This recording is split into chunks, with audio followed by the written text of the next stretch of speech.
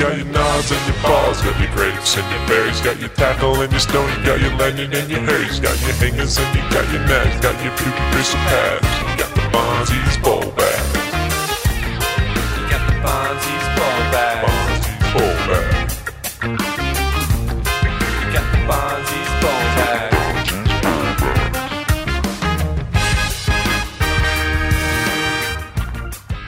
Well, Woody, Dave Rastovich is our guest. Pumped up. Welcome, Dave. Dave. Yeah, thanks for having us. It's your Christmas guest, Barnsey Ballbag.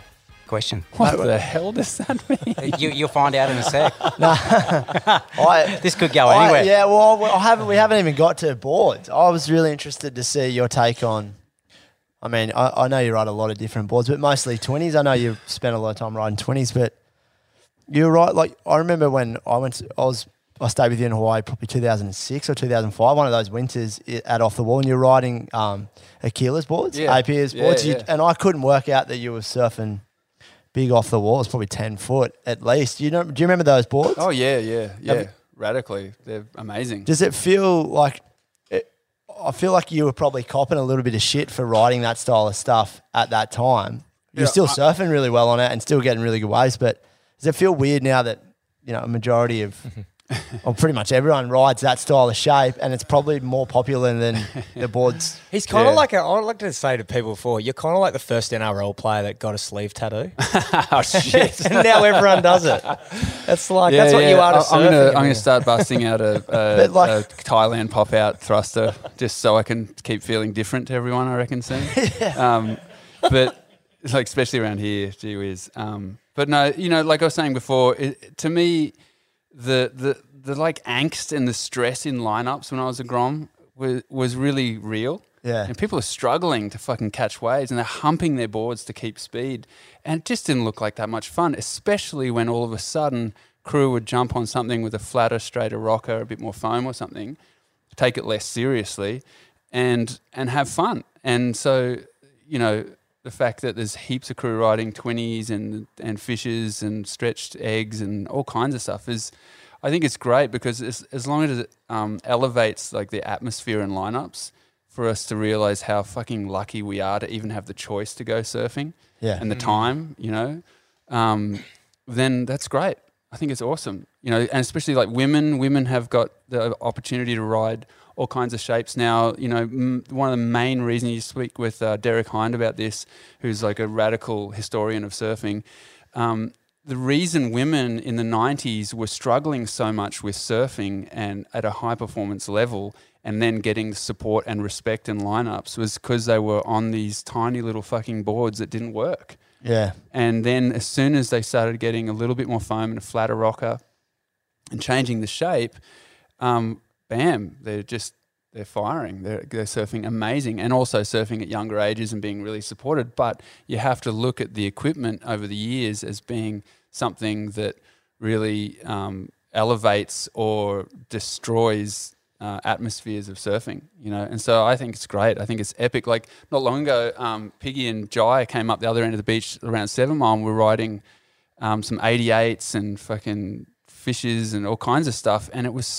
so stoked because generally at that end of the beach it's pretty quiet. I don't really surf with anyone usually, and it was really a stoker for me. I was just like, this is so good. Here's kids who could ride anything, they could rip on anything, be doing any kind of like modern type of surfing, and they're just having fun on whatever. How'd they go? And I think great. Well, they're having fun. Fucking that's it. That's like the win.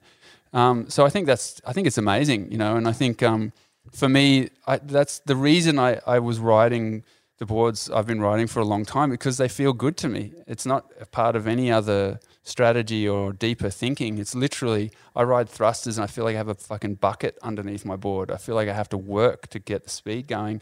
I got a front foot stance or something about my way of surfing is just harder on those boards, so I've just never had an interest in them, and it was always quads and twins, and so it's great to see other people just cottoning onto that you can just glide and have way more space and moments in your surfing if you have something that has less drag and is just more appropriate for these waves. But still for me, like the IPAs, they're really bladey. They're not retro boards. I've never really been interested in retro boards. It's always been a hybrid of older ideas that may have been put to the sideline too soon and just want to resurrect them and give them a try. And I love those boards in waves of consequence. Like, I wouldn't ride a fat and flat board off the wall any day. I'd always choose one of Aquila IPAs with curve. And do you still have any of those? Yeah. I got a few of them. So do you hang on to a lot of your boards? Like, are you someone that goes and gives feedback? Like, do you even care about giving feedback for the performance of the board? Yeah, definitely. Yeah, I'm super into my boards, super into playing around with that and articulating what it is I feel about them. Yeah. And it's mostly as just a courtesy and a fun, kind thing to be doing with someone like Dick Van or Gary or Aquila, where they've put all this work into a board or an idea, and so it's a great thing to be able to tell them how it feels when you ride it at like an 8-foot wave or a 10-foot wave or whatever. Yeah, just to be able to give them some feedback. So yeah, and that's endless. Like, it's endless. I don't think any of us will get to a point where we're satisfied and we go, that's the board. Yeah, and I'm never changing it. We won't. Like, you look at George. He lives over the hill from me. He's still making boards every year. He's made another one now. Edge boards, hardest things to fucking ride in the universe. But he's still doing it. He's 80. He turned 80 2 days ago. Yeah. So I think it's just endless. As long as you're interested, it'll stay interesting. So looking at like that surf, you had a really good surf that Hamish got of your boulders. You're on a that was a twin. It was big. 8.620. Yeah. Yep. Like, did you have a big set? Like, is that something you were like, all right, if Boulders or Lennox is big or somewhere's big around here, this is sort of what I want to ride? Yeah, pretty much. Just mostly for long, like lasting, like staying against those currents. When it's that well, strong. That's what it looked like from, you could get into them easy. You would get totally. Like, as soon as you stand up, like, and most of us know that here, as soon as you stand up around here, you're 400 meters away from where you were. Yeah. You want a fucking 6.6. Yeah. On the biggest days here, it's like the biggest day here, if you're in Hawaii, you'd be riding a 6.6 or something. Yeah.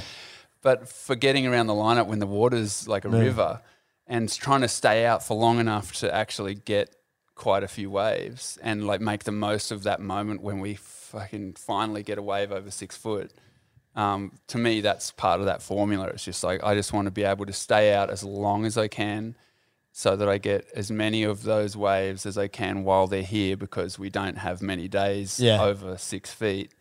And those boards let me do that, and the twin thing is just, I can't fault them. I've ridden those waves all over the country, and I mean those boards all over the country here, and 8.6 twin fin is so reliable. I wouldn't trade it for anything. Did you have like, are they any different to your smaller boards? Is it just an upscaled version? Pretty much upscaled, yeah. But you'd look at them from 100 yards away and they look like a normal 6.3. They got heaps of curve in them. Yeah. They're not straight. They're real curvy. And they like, it look fit. It just look like channels, 3 inches thick. Yeah. So you can just fucking, it's like a Cadillac. Pretty much. Yeah. But like I said, they're kind of slugs once you're on the wave.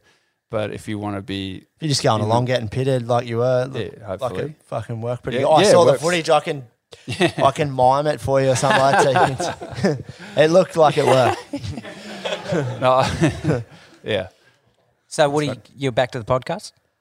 Mate, I was just interested to know your take on boards. Everything you ride, it looks different, but it looks like it works. Yeah, for me, that's the thing. Like, it's literally just for me. And like most people who get on a board that I have are just like, that thing is terrible. They don't like it. Do you have a stock board you ride most days? Or I have a 20 fish that's 7 years old now. That's a flax, glassed in flax. It's got the little black stripes on the bottom that I've been riding, like especially at Point and that. That's still going strong and is unstoppable. It's wrapped in flax and it's got a Divinicel stringer, so instead of a timber stringer, and it just doesn't age. So that's probably my most standard board. That's like 5.9 or something. That's your everyday board, 5.9? Yeah, I guess. Yeah, probably. But I've been riding, like, we got this family board. It's just like a fat egg thing, 20, that my lady likes to ride and I like to ride too. And we got our Grommy. We walk down the beach and we're like, rather not carry 2 boards, let's just carry one and we'll both ride that. That's a pretty fun one too. Yeah. But it's just play. Like, Is there a best board you've ever had? Like, is there one that sticks out from all your random? Like, is it the first Dick Van Stralen or something? The one you got your nuts fucking tied to the tree? Yeah, you'd hope so. You'd hope that was a good board to pay for that grilling as a Grom.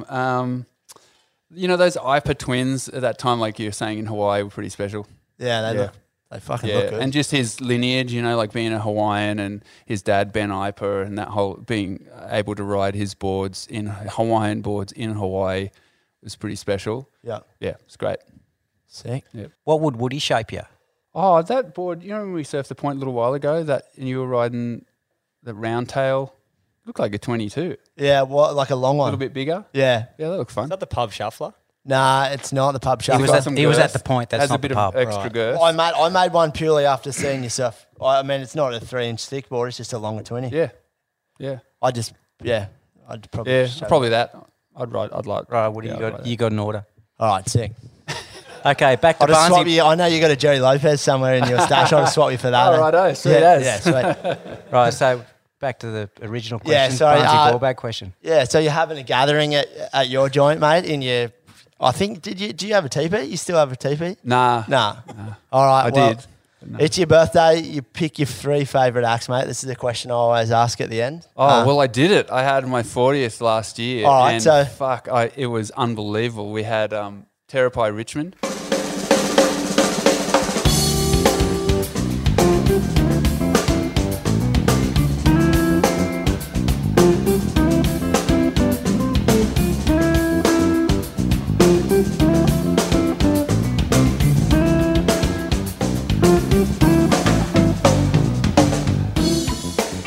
Yeah. Yeah, right. Terapai was like the mayor of Shark Island and, Yeah. and Solander. And Should all we get him on the slabs there. podcast? Yes. Right. He's fucking absolute wizard. He Everything played for a does few is famous, unbelievable. like a He drummer. plays for everyone who comes to Australia. He is the best drummer in Australia. He is a monster. Octopi is his nickname because he's like a fucking 8-armed dude, man. He's unbelievable. So anyway, at my 40th, I had this massive slip and slide down the hill. It was like 70 meters, and we had like all these funky steps and things in it, and he went down it and dislocated his shoulder. And I went to the hospital, went to Ballina, got the meds, and they put it back in. And he came back, and he had his arm in a sling, and he was like the Def Leppard drummer, he only had one hand. So he only had one arm, and he just absolutely blew our heads off playing drums, and with all our buddies who are pretty amazing musos as well. And so that was pretty much it, really. And one of my nephews, who's like a mad sort of rhymer, spontaneous sort of rhyming, like Bliss and Esso sort of shit, just classic Aussie hip-hop kid. So he was doing that, and he was just ripping everyone's heads off about... So what's his name? At the night. His name's Kai. He's very talented, but he's got a few different bands, but he's just fizzing around. So those guys, and then... John Peck, actually. I've heard that So, name. John Why don't Peck I know that name? is the first guy to go in modern era. Anyway, I'm sure Hawaiians were riding it, but first guy in the modern era with a fiberglass board and a fin to pull in at pipe, backhand, and make it. And so he was on the second cover of Surfer magazine, and he was in the 60s. He was like the lead acid hippie of the surfing world. He was on the most wanted list in America. So pretty solid psychedelic Sundays. Psychedelic dude, man. He was and is the man. And so Is he around here? No, I brought him out here a few years ago. Long beard, super skinny. He surfed the point with me a couple of times. We surfed Flat Rock a few times. If you saw him, you'd remember it. But he is literally a wizard. And he plays some bizarre music. He's all time, but mostly he just talks stories. So I did a night at the Broken Head Hall with him, where I put word out with some mates who played music and John, and we said, all right, whoever wants to come, just come. Put $2 in the thing, and we'll give it to John as a donation for his travels or whatever. And we had the little hall packed, and for 3 hours he just told stories, and we played like a bit of music in the gaps, but. He would be the one. He sat on Hendrix's amp at a show once where everyone at the door was given acid as they walked in. like a $12 ticket and a tab of acid, and they would lie on the speaker stack and listen to Hendrix. Didn't he used to put it in his bandana, Jimi Hendrix? Yeah. So John, he was in Hawaii, so he was with all his crew, like surfing all the gnarliest waves in Hawaii at that time. He went to the beach at Sunset Beach, took off all of his clothes, dragged his possessions from his car down the beach, threw them all in the ocean, his board, every bit of clothing, everything, and just said, whatever comes back is what I'm meant to have. That's fucking And amazing. Wayne Lynch saw him do it as a grommet. So Wayne Lynch was there and saw him do it and was freaked out. And what washed in was a little fabric of cloth and his chillum, which is like an old school bong. And that was it. So he's like, all right, brother, that's all I'm going to have. I'm just going to smoke weed and I'll wear my little fucking loincloth. And that was his deal. Every Saturday they would fast. Every Sunday they would take acid and surf Sunset and pipe and try and figure out how to ride those waves. And that is a life, man. Like What a he has life. led. Fuck, that's epic. Is there a book or anything on him? I or- have it. And the name of his board, his design is the John Peck Penetrator. And the book is called The Penetrator. And I have it. He gave it to me, and so he would be my choice for like Story Lord at the end of the night when everyone's like Shit, yeah. winding down or something. I don't know if anyone's winding down at his stories, are they? They're unbelievable. Yeah. They're unbelievable. You know, and that's surfing. Like, there's so many characters. Like, we've probably got 3 or 4 of those kind of cats around here. You know, it's Name like, him. Like, who would it? I'm thinking, I'm like, a when you're Brockster describing John Peck, I'm trainer. thinking of Paddlepop Line, who surfs Johnny. You know, old Johnny. totally. He's exactly like Yeah. fucking John. Is that who? Let's unearth them. Let's Yeah. unearth those stories then. Yeah. Because they're great. And it's like, it's just interesting. That's an interesting life. Well, my name is John Peck, and I first rode a wave in Coronado in 1959. Surfing was the first activity that I can remember in my life that really introduced me to the value and importance of harmonizing with nature and nature's ways. I got to live at Sunset Beach in 1965, okay? I finished high school, tried college, just forget it, I'm out of here, I'm going to Hawaii, and found myself living at Sunset Beach, just surfing every day as much as I could surf. New Year's Day 1963 was when that famous pipeline picture was taken. And just Butch Van Arsdale and I were out in the water. It was the first time it really got publicized, you know, because there's some pretty hot waves happened that day. I was living with a spiritual teacher right on the point at Sunset, and he was introducing me to some spiritual disciplines and experimental LSD use when it was legal. Once a week or so, we'd fast 1 day a week, and Sunday morning, like a religious, spiritual, devotional thing, we'd go up in nature and take some pure Sandos LSD. I was surfing Sunset Beach on LSD, and we were doing some pretty amazing stuff, people were saying, you know, that was different. I had gone on a cosmic surfing quest. I got to the point where I could, believe it or not, walk off the planet and travel through space, and I didn't need a surfboard to surf the cosmic waves.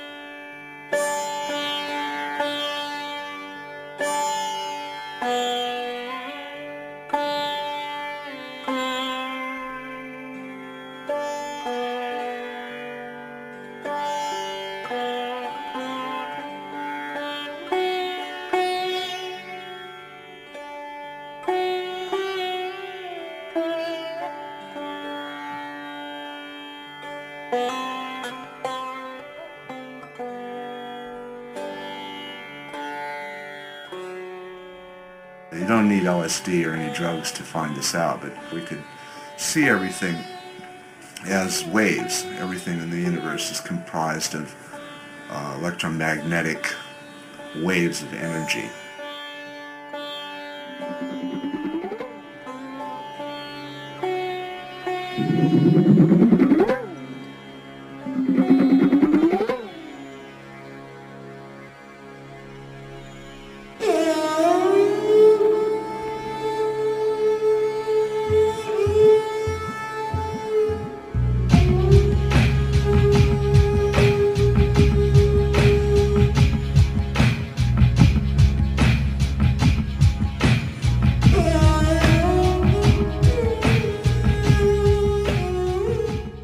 When the wave jacks up, you want to be right above it so that it goes right up your back, right through your body.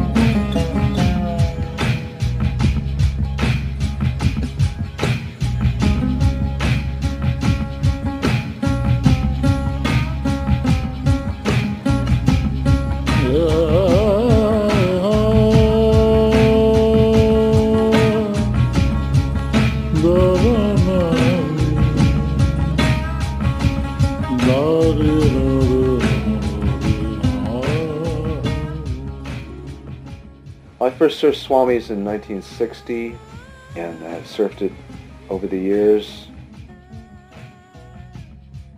The SRF Center is still there, putting off its beacon lighthouse vibration on a spiritual level, and seems to create a really good vibration there in that whole area. The break has many, many faces. Radhe Krishna, Radhe Krishna, Radhe Krishna, Radhe Krishna, Radhe Krishna, Radhe Krishna.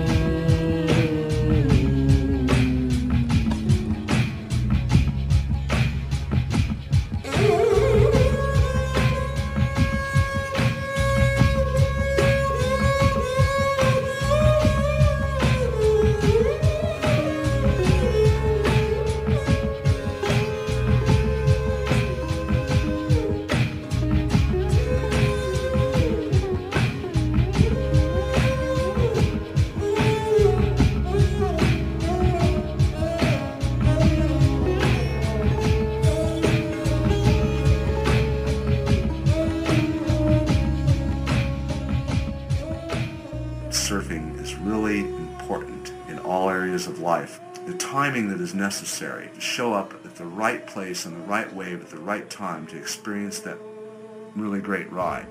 That timing goes with them. It helps them ride the waves wherever they are, the energy waves, and be in synchronicity with them, in harmony. Heal yourself. Heal your family. Heal your country. And heal the world. And don't forget to go surfing.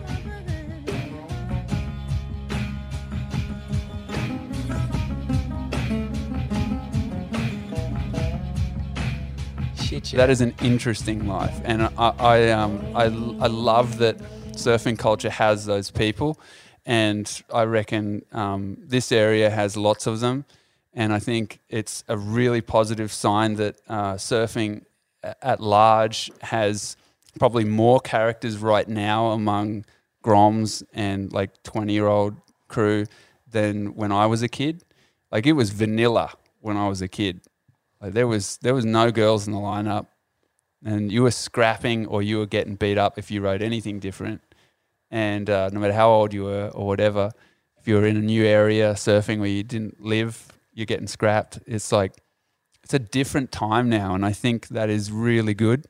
And I think like every organism on the planet thrives with diversity. We don't eat the same meal every day. We don't listen to the same music every day. We have to mix shit up to be happy. And the surfing organism, the way I like to see it, is the same. And the more weird and tweaked and quirky and, you know, interesting it is, the better we're all going to be. You know, the better off we'll all be. I think it's a really positive thing. James, Fucking epic. it's your podcast. Do you have any more questions? Not right now. Any- Fuck, that was sick, that John epic. Peck stuff. The penetrator. I love him. fucking... We need to get on that. Well, let's stick with On that storytelling. level. You've got you and your partner have got your own podcast, Water People. Yeah, Water People, yep. Mate, I was lucky enough to listen to one with Jerry Lopez, Oh, cool. which was Yep. great. But I'll tell you the one that blew my mind was Tucky Gold. Oh, yeah. Holy shit. Yeah, not a child soldier, but fleeing child soldiers in Liberia. So he was... Mate, I listened to it 3 times because I couldn't good get on my you. head around Isn't it what he radical? was saying I know. and I his still can't. perspective on it. Yep. If you haven't listened to it, Water People, Tucky Gold. Fucking blew my Yeah, mind. so he discovered surfing after being in the gnarliest civil war you could ever imagine. Like the gnarly. And he has that first story. He talks Yeah. about the kid shooting the priest. Yeah, just I killed God. Like, Yeah. heavy shit. And that's surfing. Like we have so many rad stories that aren't squeezed into the small little box that we mostly hear about through the media we have, and which I think is really good right now is that structure is crumbling away. That, you know, the big multinational sort of corporate surfing companies have way less influence now than ever is really positive, I think, and that the magazines have faded out. There's still a handful around the world. We're lucky we got Shauno and the Surfing World crew here, but I think that's left an opening, you know, like it's been sort of moved to the side and there's an opening now and there's lots of room for all the other colours to shine, and I think that's really good. Who's a guest that you're chasing or someone you'd love to chat to? Well, John. Yeah. We're going to talk with another John. So we've been talking with the 3 Johns, John and John. So I'm having a yak with John this week for the last person in our season this season. Yeah. So that'll be really good. He and I went to King Island last year, I think it was, maybe the year before. And he's an amazing cat. He is a very clever young dude. Like, he is switched on, man. Fucking so. What was smart. that like, surfing with him? Oh, it was amazing. He's a bit of a hermit too. We were laughing because we were on the island and all of a sudden, like he's here for the contests, and Quicksilver had sent a van load of crew to come to King Island. So there was like 5 surfers and the entourage, and we'd heard that when we were on the island, and it was just he and I and Dan Ross, and so we were like, oh, John, is it all right if we just like surf down the beach away from that crew? And he's like, fucking yeah. You know, I love that shit. I do that all year. And he was joking about how, because he's on tour, he's constantly trying to get away from the tour and go and be on his own, have some space and just sort of trip out on his own. And so we ended up surfing at the other end of the beach where the waves are real quirky and crossed over and fun. And he's just a freak in the water, like so naturally crazy, talented. But also just a really thoughtful and really nice guy, like just a really kind, nice dude, up for talking to anyone and just mellow. And then he gets into the water and he's just an absolute beast and so talented. So that was awesome. So he's on our list. So we're having a chat this week. And John, the penetrator. We keep talking, and I get these emails that are just, oh man, they're the most out there things to decipher. It's hopefully going to happen soon with him, but like, I'm not that good on the phone, and he's really not that good with tech. So we'll see when that happens. Don't know. One more question. Last week we had the Bodie boys on. We asked them where they'd go in the world, like if they could take a group sort of trip and go and see some sort of guru or yogi or something and have an experience. Like where would you go, or recommend this crew around here go? Oh man, you know what? I would say seek out the willing members of Indigenous culture here in Australia, because we have so many beautiful, amazing people here from the First Nations culture who are so so tuned into this place. And we think we are if we're onto where the sand is and the fish are at the moment, and we go dive and we get some food or we grow some food and stuff. But the level of understanding of this country and the level of experience and overcoming and resilience and just wisdom among that culture is unbelievable. Like, for example, Mick Laurie is a fella who's down we at all know him. Canberra. Great bloke. Mick. Yeah. Just go for a walk with him, or go up to Fingal, hang with the Slab Boys, or people in every community. There's so many threads there to follow, and if there is a respectful listening, then I think that can be more profound than anything. Like, I was very fortunate. I traveled the world for a long time, and without really knowing this place that deeply. But in the last few years, having my son and meeting new friends and seeking out those sort of relationships has just meant so much. It's just meant now being, at a morning somewhere like the Back Cove at Boulders there or something, it means a lot more for me now than it ever did before, knowing the history, the story of that place. It probably plays into why I really like to surf alone, and I seek out quiet surfs a lot, just because I feel like all of these places that we call home have got so much story, so much history, so much happening there to tune into. But yeah, I would say that. I have a friend who lives up in Arnhem Land and Yirrkala community, or she did, and we got to be up there a few times in the winter months. And it was just amazing, incredible experience. So I'd say, like the fact that also we haven't been able to leave this country for a year or so, rather than travelling an inch deep and a mile wide like we all do, spreading ourselves thin and going to Indo and all of that, visiting places briefly, maybe we switch it and go an inch wide and a mile deep, Well said, mate. and localise It's a good properly. quiet, eh? So Go out, go in. That's just for me where everything's at right now is localising, and not in the sense of localism. I mean, like getting to know where we are, localising our food, growing it locally, knowing our communities and knowing our history. I reckon that's a pretty good place to start. First time I've seen you speechless, Barnsley. That's good. So Dave, Condo's question, I've got more than two today. I got heaps, 3. That's the drip method. Number one. Yeah, you got to listen to last week's podcast. Yeah, no, it's code. Yeah, it's 2478 code. So you've mentioned a few times you love to surf by yourself, but I'm just going to throw one out there. You've surfed all over the world. You've surfed with, you've grown up and surfed with some amazing people. You just mentioned John. We're going to give you an absolute pumping day, 8 days in front of Brockies, up and down the point by yourself and invited guests. Who would they be? Oh, it would be, I reckon it would be MP from 1972, I think it was, maybe 71. Has anyone here seen Ocean Rhythms and In Natural Flow? In Natural Flow, anyone? Rob Carr. I reckon Rob Carr has. Are you serious? Yeah, no, Rob Carr has. You've seen. Yeah. So, well, Rob's about 70, so he's seen that's it. Great, perfect. Probably in real life, way better. No, Steve Gore is the name of a fella from Cronulla, and sorry. There you go, you're onto it. Oh, Good. He knows. Yeah. Full respect. So he made 2 films, probably made many, but these 2 films he got, whatever you call it, digitized a few years ago. And actually, I don't know if they're on, have you seen it on like a file? Or yeah, I've only got DVDs, right?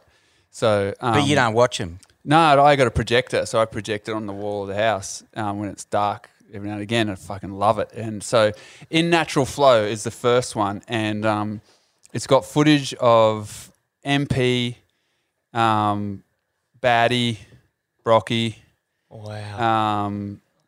bit of Nat, Steve Jones. Who else is there? At the point. Oh. Right here on a good bank, and they're fucking surfing beautifully, but MP is just head above everyone else, and he's just doing these loops. He's just skitsy and just it's amazing. He was so just I that would good, say, eh? yeah. So I would say, MP's one. him then, just because, actually because of a thing I heard a couple of days ago where Derek Hines said that MP did a cutback in front of Derek when he was younger at Bell's, and he sprayed him in the face and it made him cry. The spray was so hard, he wept. He cried in the lineup after coughing this fucking single fin sheet in the face. And it was pure power. He reckons he halved waves and stuff. Like you'd do a turn, it would just halve the wave.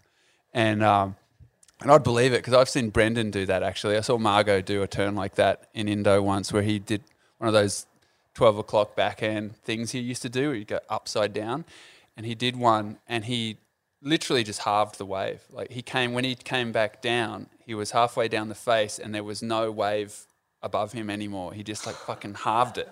It was unbelievable. No one sees this shit anymore. Like you can do the fanciest footwork now, but halving waves is something that maybe Dane does it sometimes, I guess, Dane Reynolds, but probably not because he like starts really hard and then ends with a slide. You all know that move, like those moves. They all pretty much end with the nose. You bury the nose and pop the fins. But those cats were fucking holding that from start to finish. And so anyway, Derek saying that it made him cry. I think I'd like to see someone surf who could do that sort of thing to you. It'd be pretty fucking good. Fuck yeah. So that at the point. But go see In Natural Flow and Ocean Rhythms. They're unbelievable and they're shot so beautifully. And the couple, man, there's a couple of right on the inside at Brockies that are just like dream waves. And those boys are just packing them on these singlies where they do like a hard bottom turn and then shuffle forward right as the thing just pitches and they're just getting piped and it's awesome. So, Okay, Condo's second question. Talk us through Code Red at Chopes. What were you thinking? Were you just it was a closeout. Yeah, well, you don't know that when you... I know, but it was big. So that was the first time I've towed in on a jet ski and I was pretty clueless. And like you probably guessed before, I'm not the biggest fan of skis. They're great for rescuing and things, but I don't like missing out on takeoffs and stuff with that experience. I've towed a couple times since then and I was like, not really interested.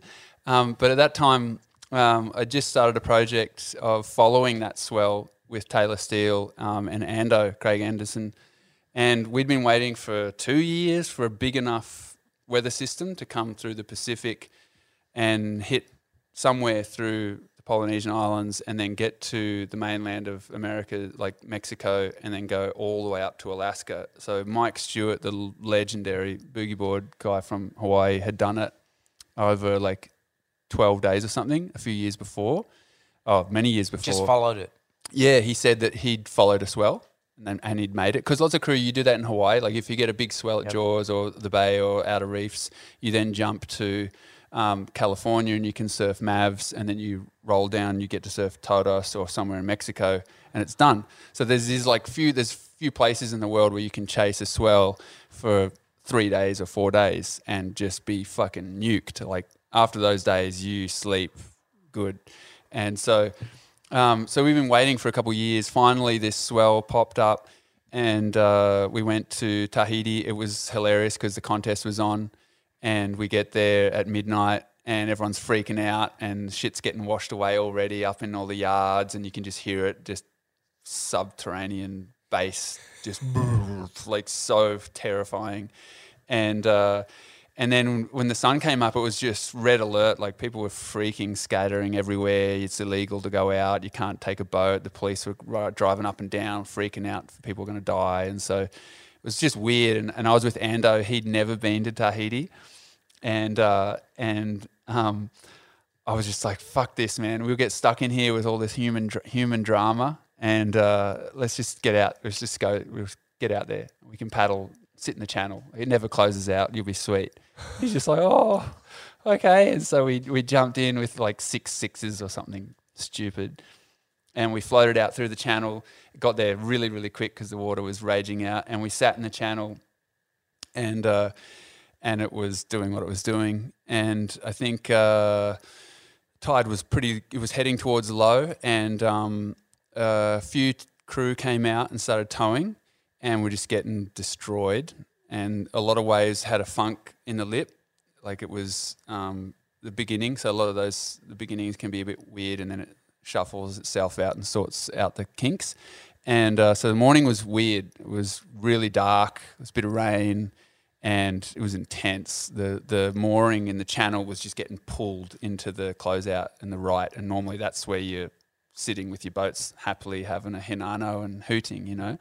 And so we're sitting there and dodging that on our little boards, like, because it's just getting pulled around and grabbing you sometimes, and it was pretty intense. And then Hippo came out, Ryan Hipwood came out and was floating around, and every time he drove past, I'd try and catch his eye. I'd be like, oh, like, fucking give me a go, whip me into one. And he just wouldn't look my way. And then a few crews started getting hurt, and then Romano and a few of the local boys were sort of buzzing around telling people to not surf, just wait. Maybe the tide is making it funky. And so we're sitting there, and a few empty ones came. There was still a couple crew. I think it was Kalani Chapman and a couple other guys were still out. And then finally I got Hippo's eye, and he threw me two jackets, two flotation jackets, not the pop ones, just the positive buoyancy ones, and threw them on. And then he had a tow board, and I got size 13 feet. I think he's like 10. And so I try to get my fucking feet into his straps and it's not very good. It's a bit of a tight fit. But I was like, oh, don't worry, let's go. And so were you just pumped to have a crack? Yeah, totally. Because it's like, that is a day you'll never see again. Like, I didn't have a grom. I probably think differently. Did you think you might I got die? a grom. A little bit, but not real. Not like. What do you mean by a little bit? What does that mean? Well, that's like a 20 fucking foot. But you're doing maths in the channel, like no one's in the channel except for you and Craig. Are you doing like a sheet? Are you like, yeah, probably won't die on that one. Yeah, I won't die on that Definitely one. die on that one, yeah. If I get a tow board, I might make that one. No, so like a 1 in 10 wave was making. Yeah. Something like that. That's I'm like, pretty that's good odds enough. at 20-foot shows. 10%. That's totally. That's assessing the downside risk really well. Well, another thing with that is, when those days are fleeting, you know, like that sort of shit, you just don't see. I've been there quite a few times, and I've seen it big, and it's always scary. It's almost scary when it's 4 foot because you're so close to the reef. But that was just a day where it's just like, that is a day where we'll just never see it like that specifically. We've seen big days since and everything, but it was just that. I was just like, I really don't think I could go in and not have a crack. So talk us through the wave. So yes, we've all seen the wave. We zip out to the back of the lineup, and we're sitting out there. And at that stage, there was only 2 other skis, and as we were going out, one of them got a wave.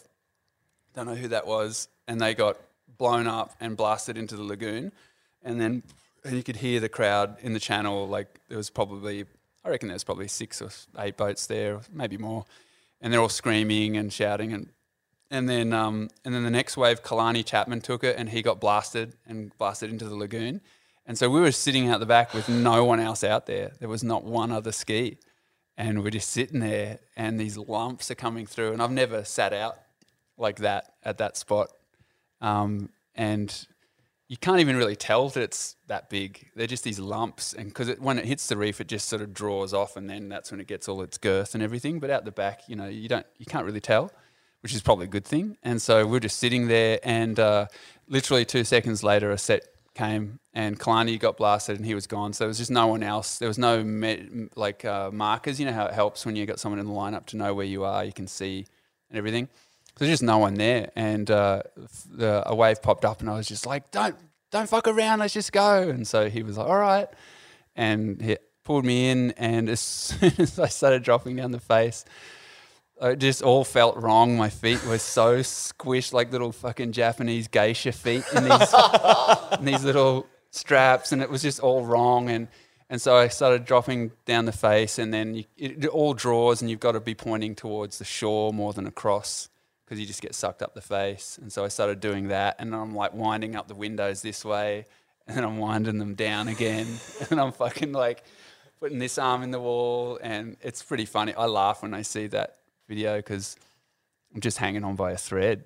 And then when I started getting down the line, I was like, I could feel it. I was like, fuck, I'm kind of traveling. And then the lip line, instead of it just being like a nice angle, it actually had like a dip, like a right coming back towards me. And then I could feel like the shock wave coming up a little bit under the board, and I just jumped off. And then the funny thing that happened was I jumped off and got sucked over and was just in the turbulence, didn't hit the bottom, and then I got sucked over again. And when I landed on the reef perfectly on my feet, like standing up, not getting dragged or anything, like just perfect like this. And I went into a squat and just pushed off the bottom. And when I popped up, I was out the back of the wave, like literally right next to everyone on skis. And Makua Rothman, I'll never forget it, Makua Rothman and Head. His nickname's Head. Anyway, Kamale. Kamale. Thank you. So Kamale and Makua Rothman are on the ski, and they're like, fucking whale boy, the fucking whale saved you, man. The fucking, how did you get here? And they were just freaking out. They're like, you get a fucking ride on a whale. And I was tripping. I was seeing so many stars, and they were just spun out that I got spat out the back and was fine. And so anyway, I was fine. And then, but I twisted my knee and then just sat in the channel, and I tried to scab another ride. Walshy came out a bit later actually too, and I was trying to just get any eye contact with someone. But everyone's in the zone. Like on days like that, I was so lucky to just hitch a ride from Hippo. But everyone else is just in the zone. And it has to be said, a million times over, that Dylan and Laurie then came out, Laurie Towner and Dylan Longbottom, and they fucking ruled it, and easily are the best surfers in waves like that 100 million times over. They rode every single wave perfectly. They were turning in the pocket. They made, I think it was either Laurie or Dylan, but made 10 waves, not one fall, just fucking ruled it. Absolutely ruled it. So far ahead of every single person there by so far.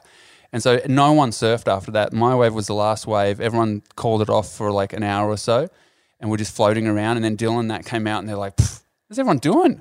And they went straight out and just ruled it. It was unbelievable. And for some reason, that I don't think that got much acknowledgement, because they're just legends and they just do what they love to do, and they're not out there beating their chest. But they were the boss that day. It was unbelievable. It was like easily the best technical big wave surfing I've ever seen. Condo's next question. So Woody's got his wish, which was having Rasta on the podcast. What's your wish? As in who we should have on the podcast? John Peck. John Peck. Oh, the penetrator. Put a photo on your wall and a candle and do some praying, and maybe he'll just materialise. So someone that's float in accessible. on his loincloth. Yeah, totally. Yeah. His fucking Next East Swell. Let's be a bit more realistic of someone that you reckon we can get in the shed that you'd love to listen to. Mick Laurie would probably be a good one, eh? Yeah, Mick could be a great one. Mick could be a good one. You reckon we're a chance with George? You reckon we could... I've been chipping away for years with George, and Lauren has too. Every time we hang out with George, George is like, hey, Laura, hey, Lara, hey, Laurie. He never gets her name right, and she's always she makes him peanut butter cookies and stuff, and he loves them, and he loves, still can't get he him. loves her, but and she's always like, oh, George, so you think we could talk story, maybe just like record a couple of stories? He's like, no, fuck that, I don't want to fucking, no, and he's impossible. If you do that, I will be very, very happy to have someone have cracked that code, because it's hard. What about gee whiz? Do you aim for younger crew, older crew, or anyone? Anyone with a story, mate. Anyone with a He's willing story. to tell it, yeah. You know who's interesting, I think, is the fella who does all the permaculture stuff out in the Shannon in the hills behind here, Jeff Lawton, who's the guy I was telling you about before. Yeah. So he's the guy who's taught us about how to grow all the food we're growing, and he surfs, but he's done like radical volunteering stuff in conflict zones, and he surfs all around here.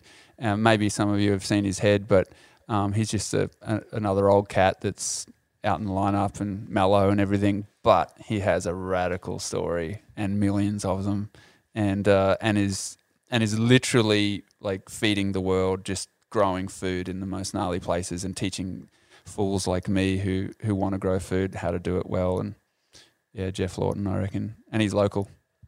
So to wrap it up, I think, well, I've learned heaps. Woody, I think you've been absolutely... Fucking loved it. I was hoping it was going to go this way, and it has. I've never seen your eyes like... I'm just fucking into it. I'm learning. I'm at school. I'm at school right now at this table. So I'm going fucking... Give us the wrap on in the wrap up, Rasta's wrap up on life in a couple of words or a couple of sentences. Holy shit. Oh God, that's some heavy stuff. Can you be more specific? Well, I just love you. I love the positivity, like and the knowledge. What can everyone in the room or anyone that listens to the podcast learn from Rasta? There's crew here that have got their head and shoulders square and have their perspectives clear, and I look at these little fellas in the corner, Jai and Piggy and that, and lots of other Groms that appear to me to have an open-mindedness that just was pretty rare when I was that age, and I think that's really good.